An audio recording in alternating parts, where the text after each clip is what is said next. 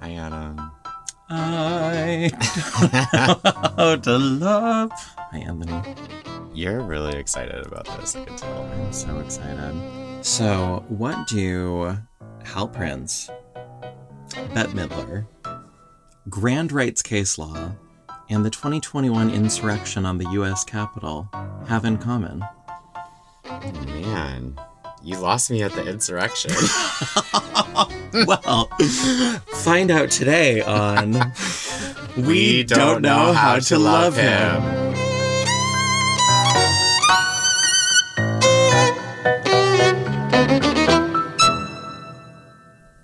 So, Anthony, let's talk to our listeners about what we hope the schedule of the upcoming podcast will be and a little bit about the scheduling so far.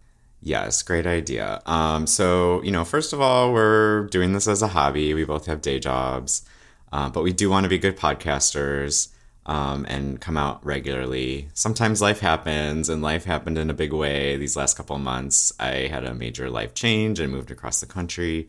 And I've just been lazy. Well, hardly. But now I'm getting settled, and we hope to get back onto a more regular schedule. Absolutely. And we want to share with you what our hope is for the future of the podcast. So we want to cover a show a month. And so our hope is that within the same month, we will have an episode that is on the history or the making of that show. And then we'll have our recap reaction episode in that same month. And when we do our part one, the history or the making of the show, we'll give you a sense of when the recap episode will be coming out so that you know how much time you have to watch that show and prepare for the recap. Sounds good to me. Sounds good. Adam, do you know what time it is? 12:06. It's time for your favorite segment. When the show ends. I call it Andrew Lloyd Webber News, but you came up with the term Webber World. Cheekily named it Webber World. Yes, it's time for Webber World. Dun dun dun dun dun dun dun. Are you ready to hear what's going on in Andrew Lloyd Webber World? I am so ready. So, since we last talked, Andrew has been on the show Who Do You Think You Are? The British version, which is kind of like Dr. Quinn, Medicine Woman. I don't know what I'm saying. What's that show? It's like Finding Your Roots on PBS here in the States. Oh, okay. Yeah. Okay. And who does he think he is? Well, I've asked that question many times. Yes, it is a provocative question. I don't know. I didn't see the episode, but what they told him was that he is the descendant of some showbiz folks. Oh. Yeah, Ooh. show business runs in his family. So his 6 times great uncle, Alexis Majito, was a renowned cellist and composer. 6 of his sonatas are still in existence, like the printed music you can see. And Andrew's brother, Julian Lloyd Webber, is also a well-known cellist. So, yes, his father. His father was a keyboardist and composer, and his brother is the cellist. Okay. Well, we somehow did not study his great uncle when I was in the conservatory. But to be fair, we also didn't study Andrew Lloyd Webber when I was in the conservatory. So there's been some real erasure of his family in my conservatory training. Well, okay. Well, not only that, but it gets more exciting for me. The Majito family had become known as fairground showmen, circus entertainers, and musicians. A member of that family, Peter Majito, is thought to have been the first circus master in Holland. Oh, wow. Those are my people. Oh, nice. He was a rope dancer, and he sometimes performed in skates. Oh, which okay. You know what that made me think of. Can I roller skate? Oh, no, that's not what it made you think of. That's what it made me think of. That's what it made you think of. Made you think of your favorite Andrew Lloyd Webber musical? Starlight Express.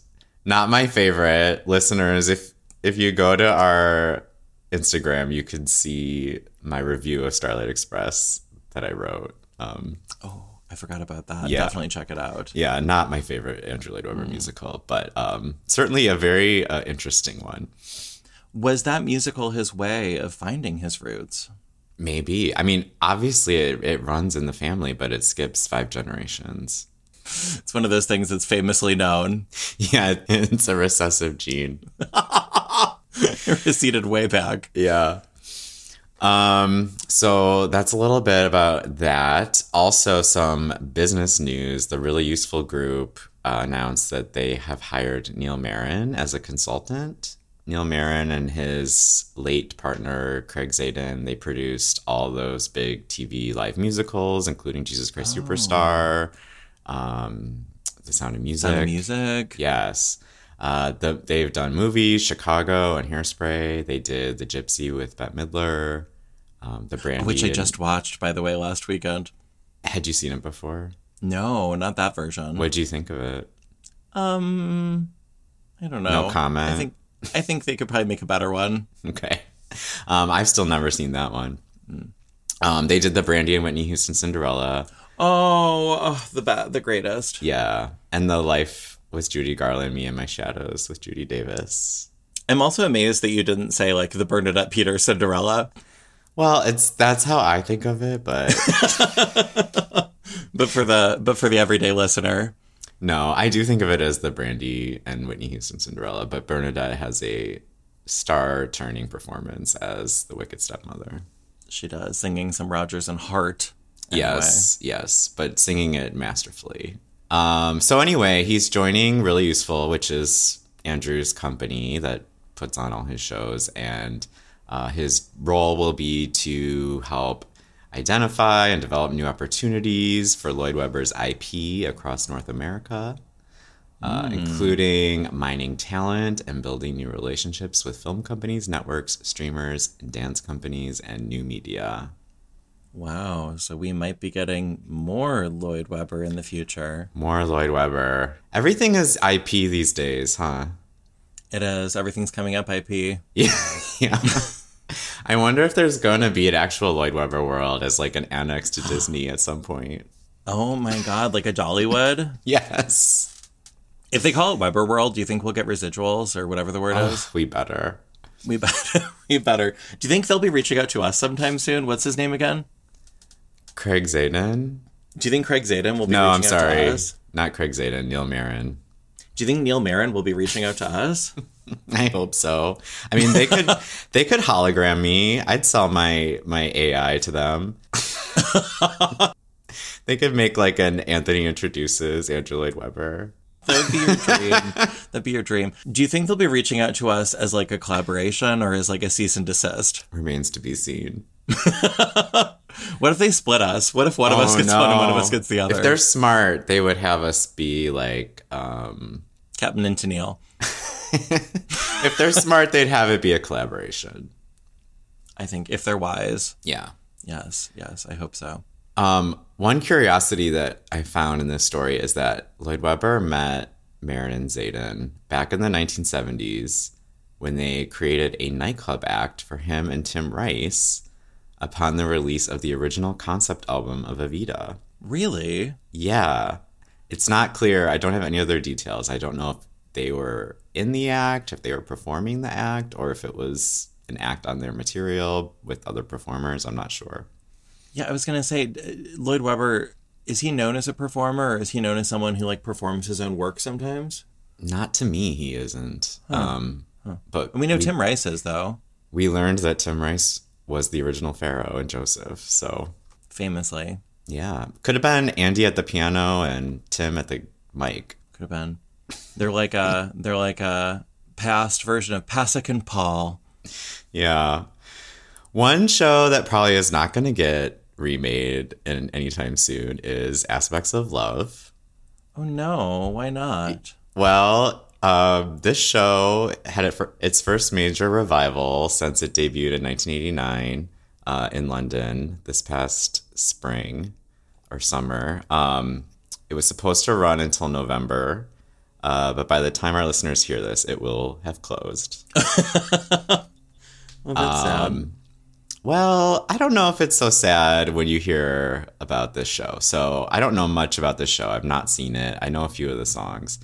The production itself actually got quite good reviews, but it sounds like what sank this show is the story. The Independent's 2 out of 5-star review said, given that Andrew Lloyd Webber's back catalog includes musicals about randy trains and a feline death cult, it's kind of surprising that his weirdest show ever is about the relatively normal subject of love affairs in rural France.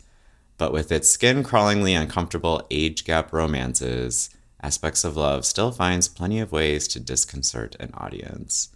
I'm not going to get into the details of the story, but as I understand it, it reminds me a little bit of Woody Allen's real life. So the Evening Standard in their review said, it's hard to see why Andrew Lloyd Webber thought this creepy and downright silly chamber musical was a good idea in 1989, let alone ripe for revival now. Yikes. Okay. Yeah. Maybe it's time to put that one out to pasture. Sounds like it. Where do the cats go at the end of Heaviside Layer? Maybe it's time to put this show to the Heaviside Layer? Yes. I think that's right. Are you proud of me for that reference? Yeah, great reference. Thank you. I'm so proud. I feel it. That's a great segue, too, because there is going to be a new production of Cats coming to New York City. Really? And it is inspired by New York City's ballroom scene. Oh, that sounds kind of interesting. Yeah, I'm very interested in this. It's going to be part of the inaugural season at the Perlman Performing Arts Center, which is at the World Trade Center site. So it's off-Broadway. Off-Broadway. I don't even think Andrew has anything to do with this production other than obviously licensing it. It's supposed to start in June 2024. It's the first major staging to dramatically depart from the original production. Which ran for 85 years. Something like that. Certainly seems to have 9 lives. That was so bad. I kind of liked it. Oh, thanks. The show is directed by Jalen Livingston and Bill Rauch, and the choreography is by the season 2 winner of Legendary, which is a ballroom competition show, Arturo Lyons, and Vogue dancer Omari Wiles. Oh, okay. Well, that can be interesting. Yeah, it sounds like it has some good talent behind it, and I'm curious to see what they do with it. It's Here Lies Love meets Cats. Exactly. And there's also a revival coming of Sunset Boulevard to London. This is an Andrew Lloyd Webber production. It's going to star Nicole Scherzinger of Pussycat Dolls playing Norma Desmond. Wonder what Patti LuPone thinks about that. I don't even think she cares if she even knows it's coming. Probably not. I think Andrew loves Nicole Scherzinger though. He does. I think that his favorite version of Memory, if memory serves, is sung by Nicole, or he really likes it at least. Yeah, I think I've heard that too. He seems to be a big fan. She was Grisabella in the 2014 revival of Cats. So that's gonna open in September on the West End. It's gonna run into January. And I am going to London in November, so I might try to see that. Ooh, London listeners, meet up with Anthony. London meetup for our fans. I'm so fascinated by how we're casting in Sunset Boulevard these days, because back when the movie came out, Gloria Swanson was, for all intents and purposes, a has-been, which I hate that word, but that was Hollywood in the 1950s. She was over 40, so she was cast aside. And there wasn't the same sort of beauty, sort of skin preservation. I don't know what I even want to call this, but sort of the beauty industry wasn't as powerful back then either. And so we aged differently. We aged differently. One might say more naturally back then. Yeah. And so we have actresses now playing Norma who, while age appropriate technically, I feel look like they could be playing Betty sometimes. Yeah. Yeah, my first instinct hearing that was, oh, she's too young. But of course, as you just pointed out, she's not that far off from Gloria Swanson's age in the original. No. So it's a complicated, I think it's complicated casting. I think that shows a complicated show to cast. Yeah, it's interesting. Yeah, I think I'm going to go see that. I have no doubt. You're like, I know you're going to go see it. You didn't know? I somehow didn't get invited to this. Wow. Well, you're invited. I thought you'd have to work. Hopefully I will. I know you don't get a lot of time off. It's true. It's true. I just decided in the last week. So Good for you. Okay, Adam. Lastly today, did you know that Andrew Lloyd Webber was an entire category on Jeopardy recently? I had no idea. No one told me. No one told you? No. Well, fear not, because I have the questions right here. So we're going to play a little Jeopardy. Oh, wow. We'll see how much money I could make. Was this single or double Jeopardy round? I don't know. It's a 200. Okay. Yeah. So we're going to start with Andrew Lloyd Webber for 200. Are you ready? I'm ready. And these questions were read by Andrew himself. Really? Was he on video? Yes. Do you know if he was on video? On video. Wow. On video. I'm going to picture you as Andrew Lloyd Webber right now. I know. I'm not going to do the accent. Okay. I'm not known for my accent work. Unlike me, my famous accent work. Yeah. Okay. Okay, so it's going to be in the first person. Here we go. When my dad listened to the song heard here from this show, I asked him, does this sound like anything else? And he responded, it sounds like $10 million. And then I'm not going to sing, but I'll say the lyrics. Midnight, Beep. Not a sound from the pavement. Yes? What is memory? Okay, see, the hard part about these questions is the way they're phrased, because they're so long. So the answer was really this musical. Oh, no. So the question needs to be what is the musical? That was really long. I don't blame myself. So you're negative 200. That's so mean. I'm sorry. What? Listen more carefully this time. Oh my God. Okay, fine. For the listeners at home, the answer was, what is Cats? I think that if I were actually in the studio and the screen was up there and Andrew Lloyd Webber was saying it. Oh my God. Okay, fine. Next one. The reason I'm saying no is because I watched the actual questions on YouTube and I had the same problem because they are so long. It's not because I doubt your Andrew Lloyd Webber prowess. Well, they are so long. The questions are so long that you can't keep track of what is the question they're asking. Okay, now I'm ready. I'm ready. All right, you're a negative 200. Thanks for reminding us. All right, here's Andrew again. One of the twists in Bad Cinderella is that this prince is missing in action when the show opens. So I didn't write any songs for him in Act 1. Beep. Yes? Who is Prince Charming? Yes. Yay! Now you're positive 200. Yay! Woo! Okay. Here is Andrew Lloyd Webber for 600, and this is very appropriate to today's topic. Jesus Christ Superstar took an unusual approach by framing it through the eyes of this one of Jesus' apostles. Beep. Yes. Who is Judas Adam. Iscariot? Ooh, correct. You even got the last name. Of course I did. We would have given it... We would have given it to you just if you said Judas as well. Well, thank you. Just so you know. Fine. So now you have 800. Okay, I'm doing really well. After that first one. Yeah, started out slow. You are. Okay, here's the 800 clue. I am proud to have created the longest running musical on Broadway. It opened in 1988, and after almost 14,000 performances, its chandelier dropped for the last time in 2023. Beep. Adam. What is Phantom of the Opera? That's correct. Yay! How much money do I right. have now? You now have 1,000. No, I'm sorry. 1,000 is next. You have 800 plus 600. 1,400. There you go. Guess I have to, Good math. I guess I have to keep track of my own money in this game. All right. Here it is for 1,000. Glenn Close was a marvel to behold. Boo. Singing my song. Boo. Singing my song as if we never said goodbye. Playing this silver screen legend in Sunset Boulevard. Beep. Adam. Who is Norma Desmond? Correct. Woo! $2,400. I'm rich. In Webber dollars. Do I get to spend it at Webber World? Yeah, it comes in the form of a Gift certificate redeemable at Webber World, but it expires in a year. So Webber World has to be built and opened before then, or you can't use it. I guess I'm rooting for it now.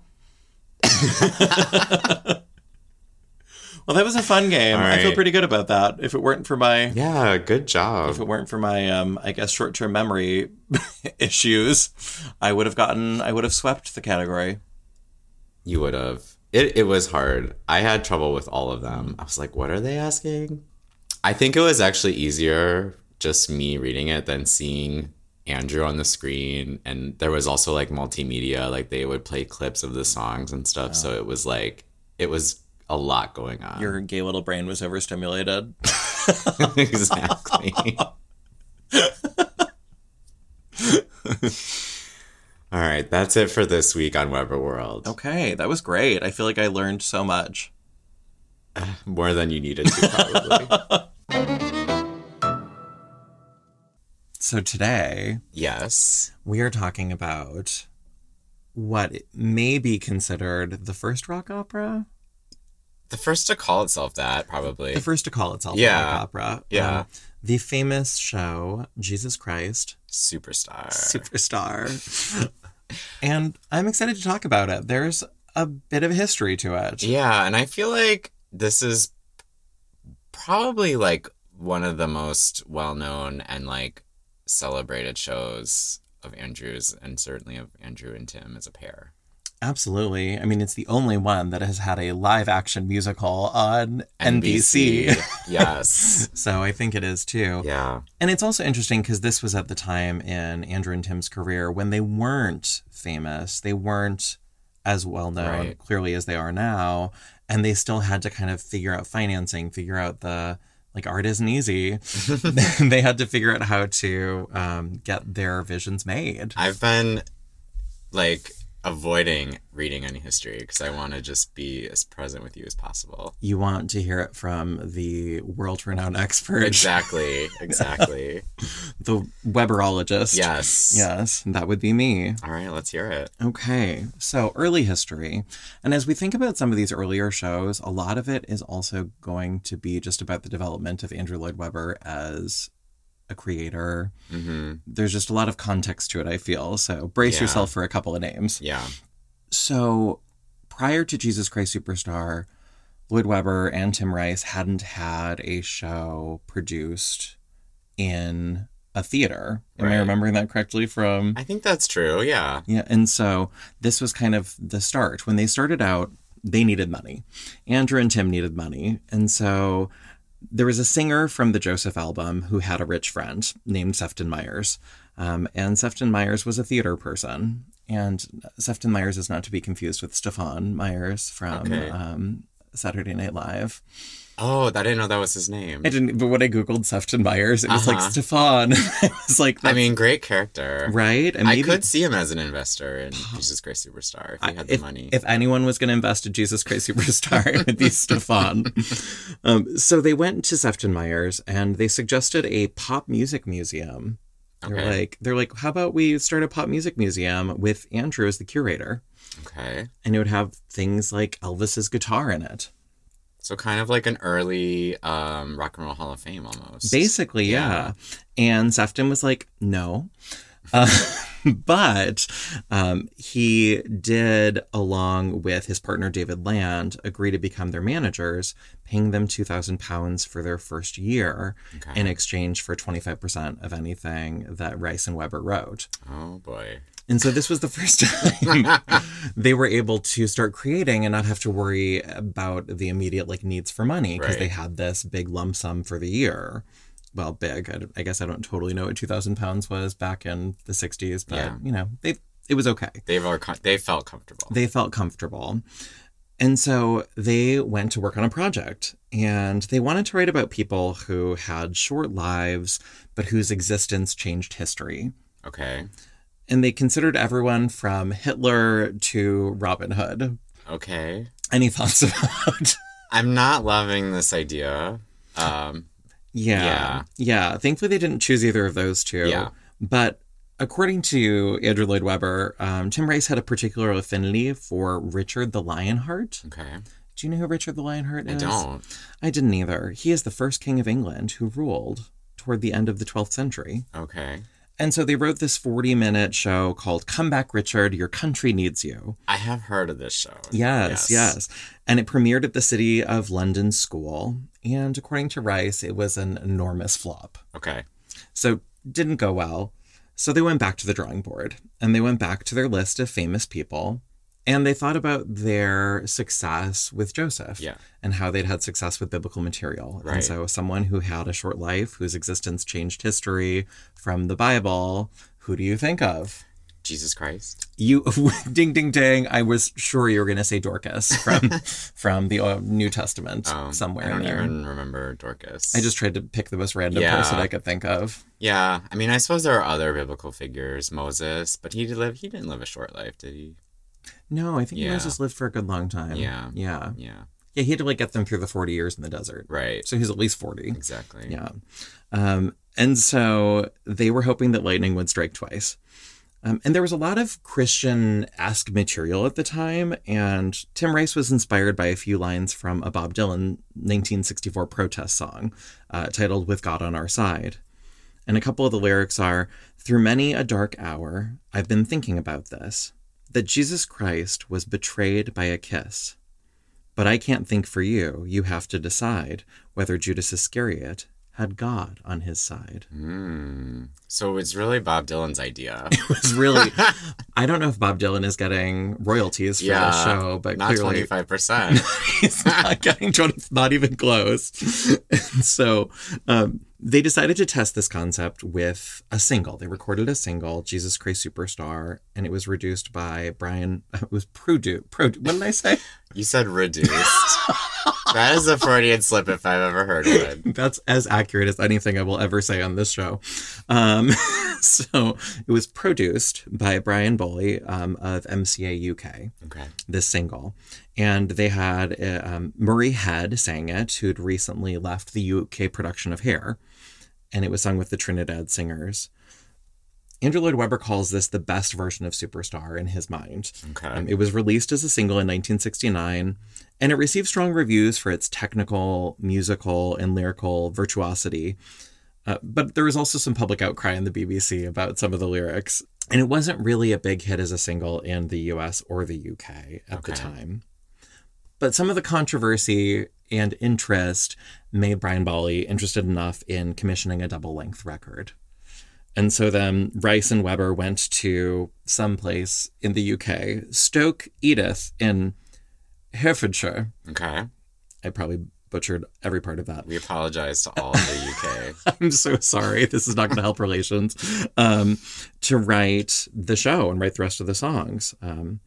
And of course, in the process, Andrew went back to some trunk songs because he was like, why start new? Why waste a melody? Why waste a melody if there's one already there? But we'll get to the trunk songs. And they wrote all the material and they recorded a double-length album. And they went into the U.S. To launch it. And they were having this launch extravaganza at St. Peter's Church when they were contacted by a man named Robert Stigwood, who was a major force in British show business and then the manager of the Bee Gees at the time. Okay. And so he was really interested in Lloyd Webber and Tim Rice, and he bought out those other producers, Myers and Loyd. Oh, okay. So they're out of it now. He bought them out. So is Stigwood getting 25% now? Well, they formed a new company with the Paris principals titled Superstar Ventures Incorporated. What's the Paris principals? Oh, sorry. with the pair as principals. Principals. I was thinking the Paris Accords or something. It was a really it's like the Magna Carta, the Paris principles. Like this is like a well recognized showbiz agreement. You've never heard of the Paris principles? I've never heard of the Paris principles. Made famous by Paris Hilton. Oh, okay. Her that principles. Makes a lot of sense. Yeah. Okay, so they were the principals. Tim Rice and Lloyd Webber were the principals of Superstar Ventures Incorporated, and there was a different deal. I don't actually totally know what the details are of this deal, of this financial deal, but They released the record in October 1970, and it was a smash hit in the U.S. I do know that. I know it was much bigger in the U.S. than in the U.K. Much bigger in the U.S. It topped the Billboard charts for, I think, in February and in May of 1971. Yeah, and I did read something about this that really upset me. Oh, I know what you read. You know, yeah, I know what it is. Do you want to tell it? From what I read as well, it apparently was higher on the end of year charts than Carole King's Tapestry. Yes, that devastated me. I'm so sorry. It's okay. To be fair, I tried to find the actual charts and I couldn't find them. So maybe this is like a Wikipedia lie. Someone is cooking the books at Wikipedia. that's it. Someone from really useful group is like going in and being like, how can we make us sound even better? Yeah. And they're taking down Carole King. I'm a huge Carole King fan, if anyone out there doesn't know. Anthony had a party. How many years ago was this? It was like 2015, I want to say. Oh my God, it's like 8 years ago. That was a Carole King themed. It was a tribute. It was the 45th anniversary of Tapestry. And I performed, not the whole album, but selects. Yeah, felt like the whole album. But... I also was Carole King for Halloween 2 years ago. Oh, I forgot about that. Yeah. I forgot about that. So Anthony is a big Carole King fan. Yeah. I have not ever been Andrew Lloyd Webber for Halloween. Not yet. I was Joseph for Halloween as a kid. That is not surprising. Yeah. And maybe this year will be your year to go as Lloyd Who Webber. knows? You would make a good Tim Rice. Thank you. Maybe that'll be our Halloween costume. I'm sure everyone will get it. They'll be like, oh my God, they're back together again. Spitting image. This album became a big hit. And it buoyed the single, because the single hadn't been that popular before. And it got up to number 14 on the US charts. The Jesus Christ Superstar single. The Murray Head. The Murray Head one. Yeah. And the album netted the pair $50,000 each in music royalties in 1971. That's not bad. That wouldn't be bad today. Wouldn't be bad today. They went from £2,000 for the year to like 50,000 US dollars, I believe, which I don't know what the I don't know the conversion. Good, whatever the case. Rice later said that we were staggered by the success. MCA let us make a single, two unknown guys with a huge orchestra and a rock section, and with a rather controversial title, and it worked. I guess so. Yeah, I guess so. Major We're aside. We're still talking about it today. We are. There's a podcast dedicated to it. Major aside, during this time, Andrew also met his first wife. Sarah? Sarah Jane Tudor Hugill?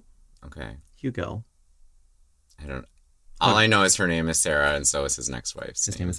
Spoiler alert for the Phantom episode. For the Phantom episode.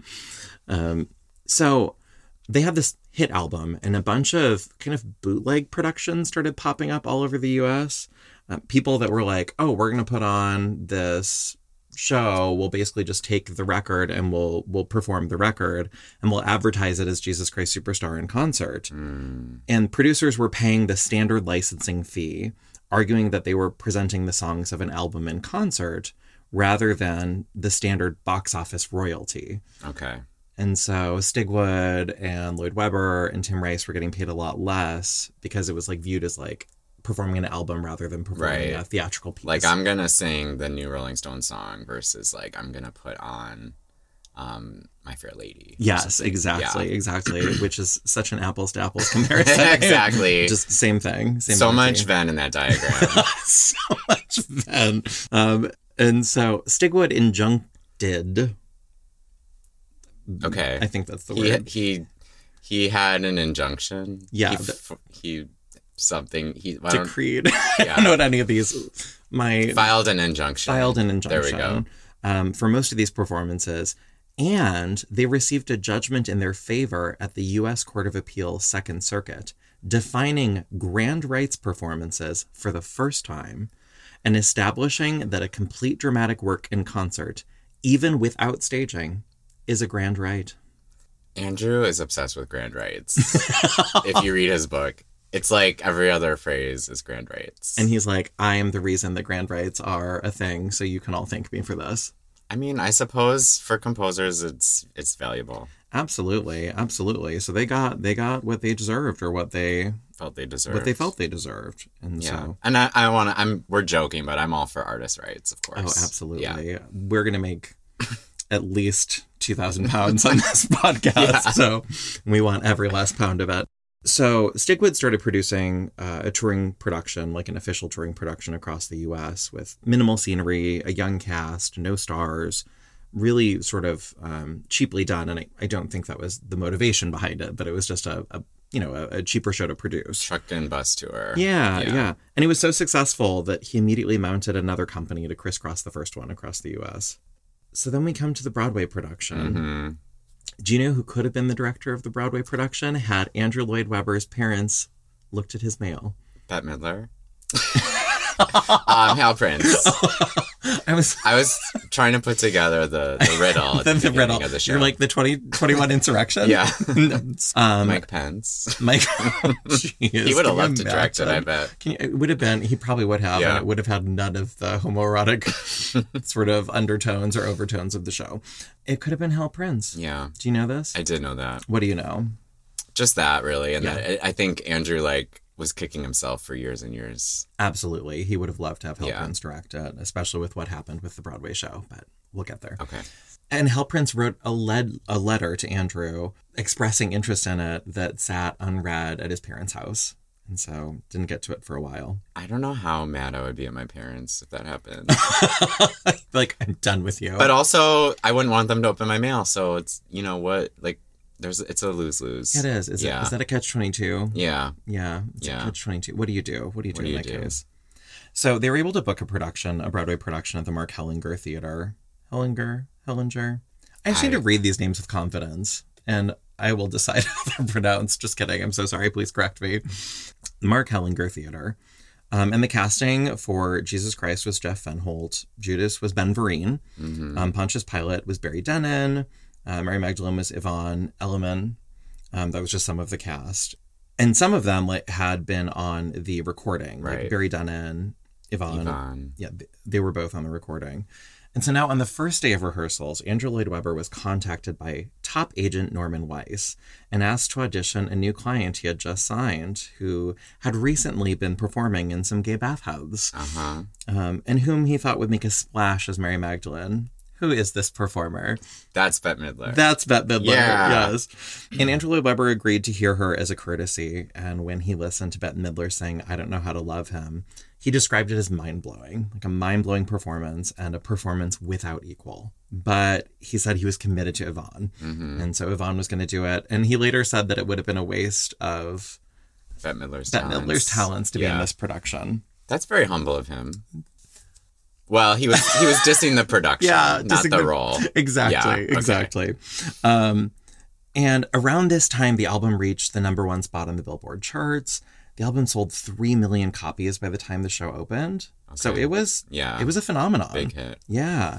And by the time the show opened, the show had the largest Broadway advance in history of $1 million. Oh my gosh. And then the show opened on October 12th, 1971 to poor reviews. Yeah. This production was directed by Tom O'Horgan. Mm-hmm. There was originally supposed to be another director. Oh, I can't remember his name, but he was coming from opera. Andrew Lloyd Webber was really excited about him. And then I believe this man got sick and got bought out of his contract. Okay. Not by Andrew, but by, I think, Stigwood. Yeah. And so it was not the success that later Andrew Lloyd Webber musicals would be, though it did run 720 performances. That's good, actually. Right? A substantial number. But I think they thought, considering the advanced sales, considering how many people had bought the album and how much interest there was in the album, that this was below expectations. Makes sense.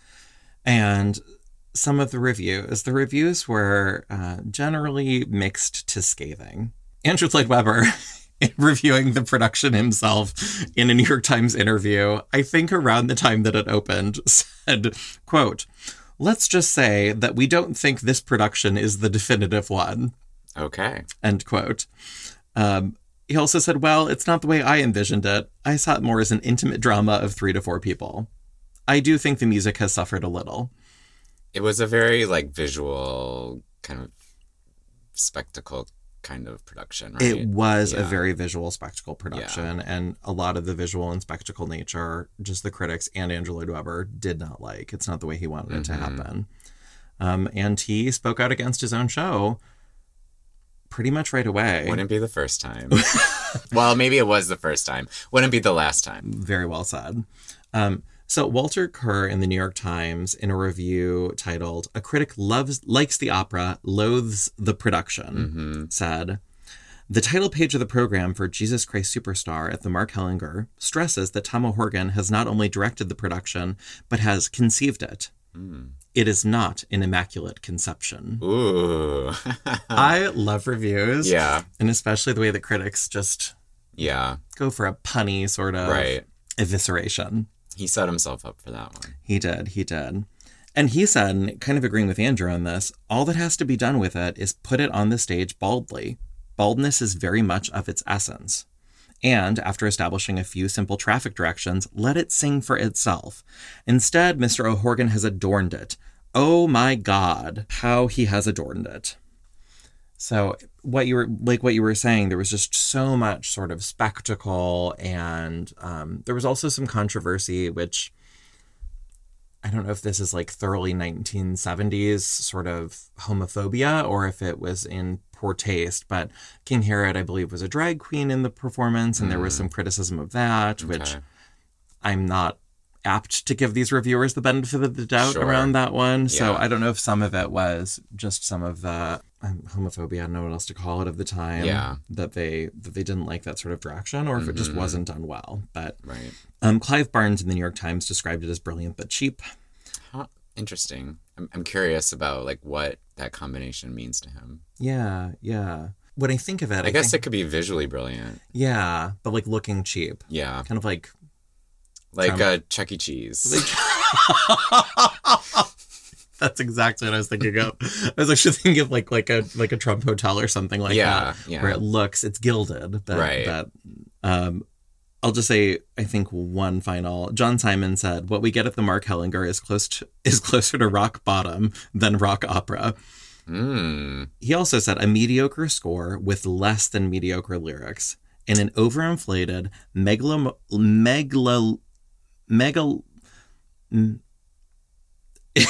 You got this. In an overinflated megalomaniacal production. Wow. Which, for all it's going off like a dozen Roman candles in 12 simultaneously diverging directions, cannot hold a candle to a modest, innocently imaginative, and truly felt little musical like Godspell."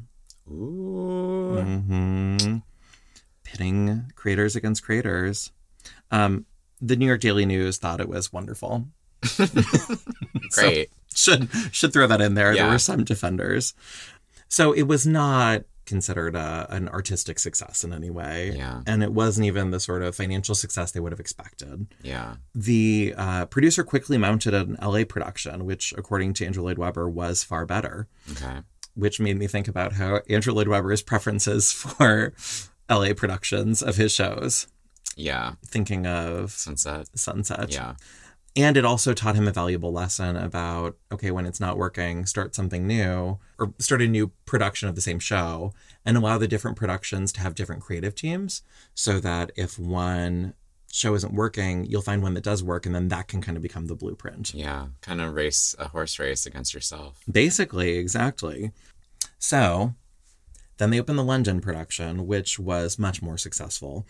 Opened at the Palace Theatre in London in 1972, and the production was directed by Jim Sharman, who would later direct Rocky Horror Picture Show. And it was a success. It was the longest-running West End musical before being overtaken by... Evita. Good guess. Phantom of the Opera. Another good guess. Starlight Express. Before being over... Cats. Yes, Cats. Nailed it. Before being overtaken by Cats. And it ran for over 8 years, having 3,358 performances. Nice. So when Dmitri Shostakovich saw the production, and some would argue he's the greatest composer of the 20th century, when he saw Superstar in London shortly before he died, and he saw it twice on successive evenings. Wow. He later lamented that he could not have written something similar himself, admiring particularly the writing of a core rock band orchestration overlain with full symphonic strings, brass, and woodwind. So he was very enamored with it. Wow, that's some high praise. I know. Yeah. Now, he may have been senile at the time. No, just kidding. I'm sure he was of sound mind. So the London production did really well. Yeah. And then we get to the movie. Which is what we're going to be focusing our talk about today. And the movie was announced around the same time as the Broadway production. They announced the making of this movie musical, and it was directed by Anthony's favorite director. It's not my favorite director, but I do like some of his other movies. Directed by Norman Jewison, who also directed Fiddler on the Roof. And Moonstruck. Yes. And he had found himself both curiously moved and flooded with exciting visual images upon first hearing the album. I believe he was actually given the album by Barry Dennen when they were filming Fiddler on the Roof, because Barry had a small role does he? in Fiddler. Okay. I didn't know that. And Tim Rice first attempted the screenplay, and he wrote something that was like a Ben-Hur style epic. Interesting. Which you saw the movie. Would you describe it as a Ben-Hur style? Well, I haven't seen Ben-Hur, but there were no Colosseum scenes. Or no chariot races. Yeah. No. Yeah. So Jewison's vision was different. He wanted to devise a film idiom as hip and contemporary as the rock opera itself. And he developed a pastiche approach that kind of blended sort of the biblical times with more of a modern sort of influence, as we can see through a lot of it, and as we'll talk about. Yeah. And kind of developed it, the whole framing of it was as a theater troupe arriving in Israel and kind of putting on the Passion Play, putting on a show. And that was kind of his vision for this. Now, not only was Tim Rice fired from the movie, Andrew Lloyd Webber was also fired from the movie. Oh, wow. He'd been fired from the orchestrations in favor of... Well, I know it was directed by Andre Previn. The orchestra was conducted by Andre Previn. Did he do the orchestrations as well? He did. Okay. Famously known as... Oh my God, whose husband? Mia Farrow's husband, yeah. Thank you. Also, Dory Previn's husband. I love justice for Dory Previn. I love Dory Previn. I don't know Dory Previn. That is a whole other podcast. Okay. Great episode about it on You Must Remember This. If anyone is interested in that. It's a great podcast about old Hollywood, so highly recommended. And Andre Previn was later nominated for an Oscar for these orchestrations, which... I'm sure Andrew loved that. It was his favorite. Yeah. He was so happy that happened. And in the end, Jewison used more than 20 locations in Jerusalem, the Dead Sea, Nazareth, various places in Israel. And not a single frame from Superstar was shot on a soundstage. Wow. Which is pretty... I suppose the early 70s, they were getting away from sound stages, but you think about even musicals of the late 60s. I mean, and this was around the studio system was falling apart too, but... think about Funny Girl a couple years prior, or Hello Dolly, which I think opened in 69 or 70. It's all sound stages. Yeah. That big old parade that passes by, all sound Not stage. on the real street. Not on the real street. So this movie wasn't a particular success as well, though you might think differently, but I think... We'll get into it. By the numbers, it wasn't a huge success. And some of their ideas in doing it, some of the sequences were set in advance, but a lot of the dance numbers were worked out on the spot.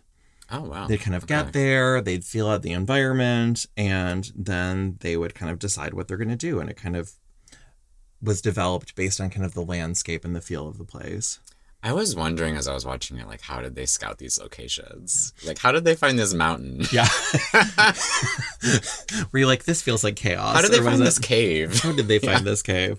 And then they found the cave, and then they're like, this seems great. Let's do this song, yeah. The cave is telling me to, have them move like this. Yeah. Yeah. Okay. Interesting. So the cast had some repeat customers. Of course, we had Yvonne Elliman again as Mary, and we had... Barry Dennen. Barry Dennen was back. We had a different Judas and a different Jesus than had been, I believe, opened the Broadway production. Yes. Ted Neely was Jesus, and he played the lead in the Broadway production of Hair. Okay. And then Carl Anderson was cast as Judas. And I think he'd replaced Ben Vereen I think at that's some correct. point. Yeah, I think that's correct. Do we have more history to go through? No. Okay. Then why don't we take a little break and then we'll come back. Adam. Yes, Anthony? I know that there's always some Andrew Lloyd Webber something that's giving you life. I just can't get enough of him, you know.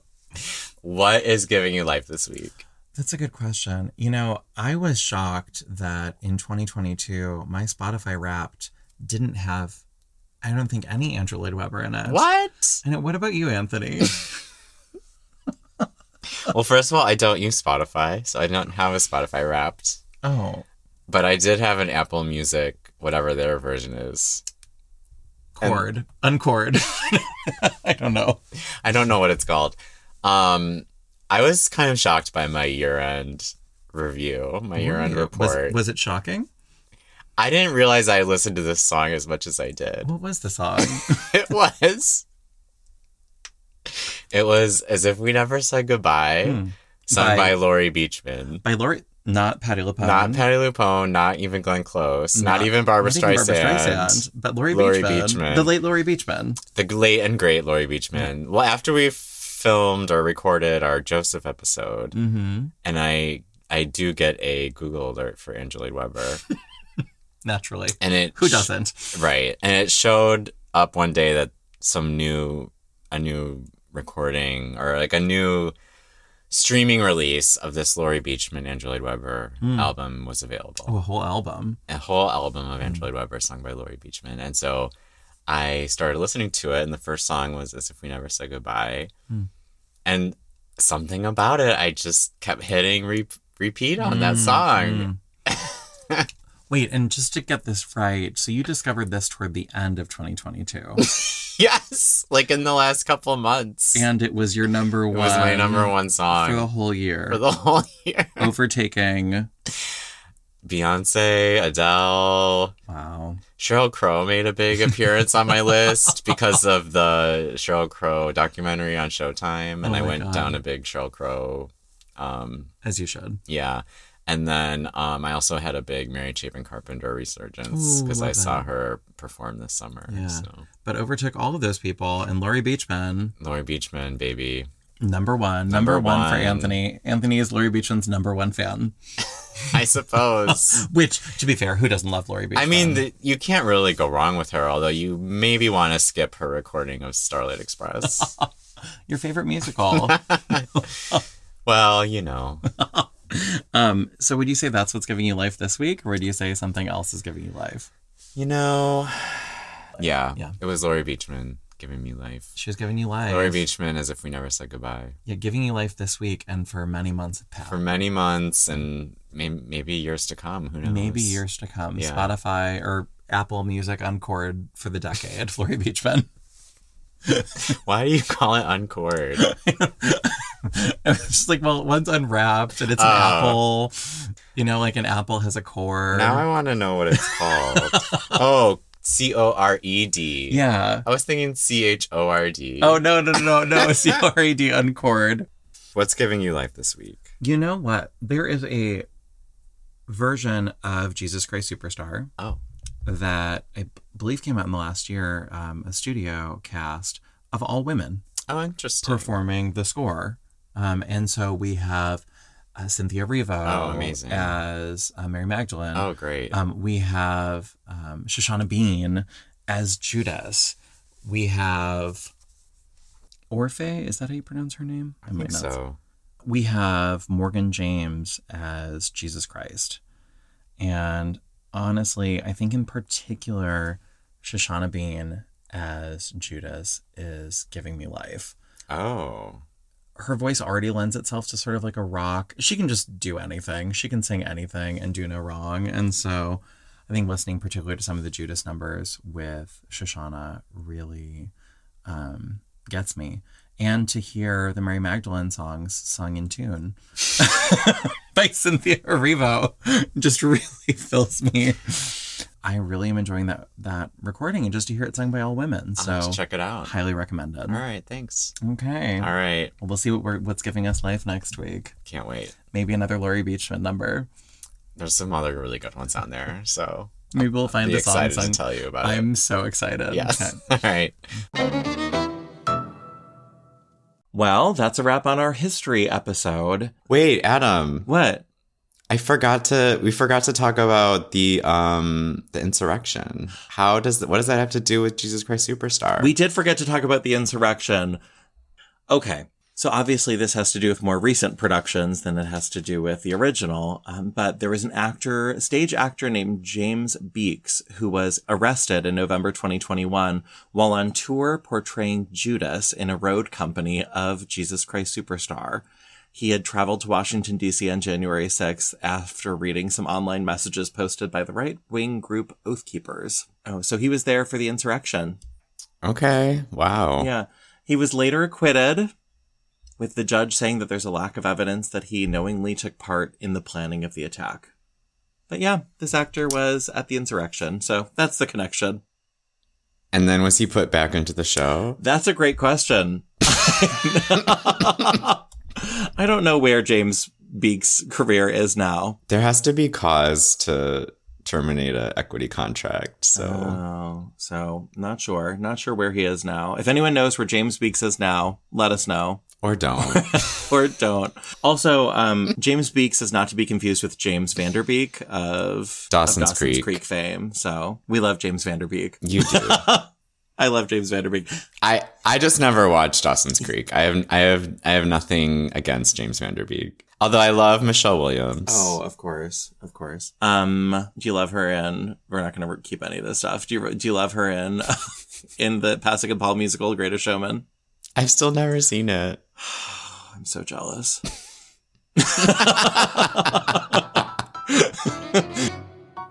Well, that's a wrap on our history episode.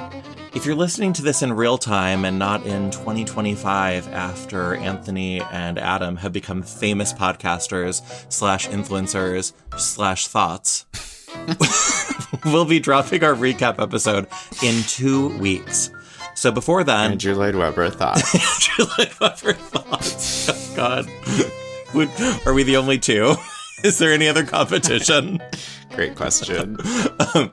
So before then, we definitely encourage you to watch the 1973 movie of Jesus Christ Superstar. Bye, everyone. Bye.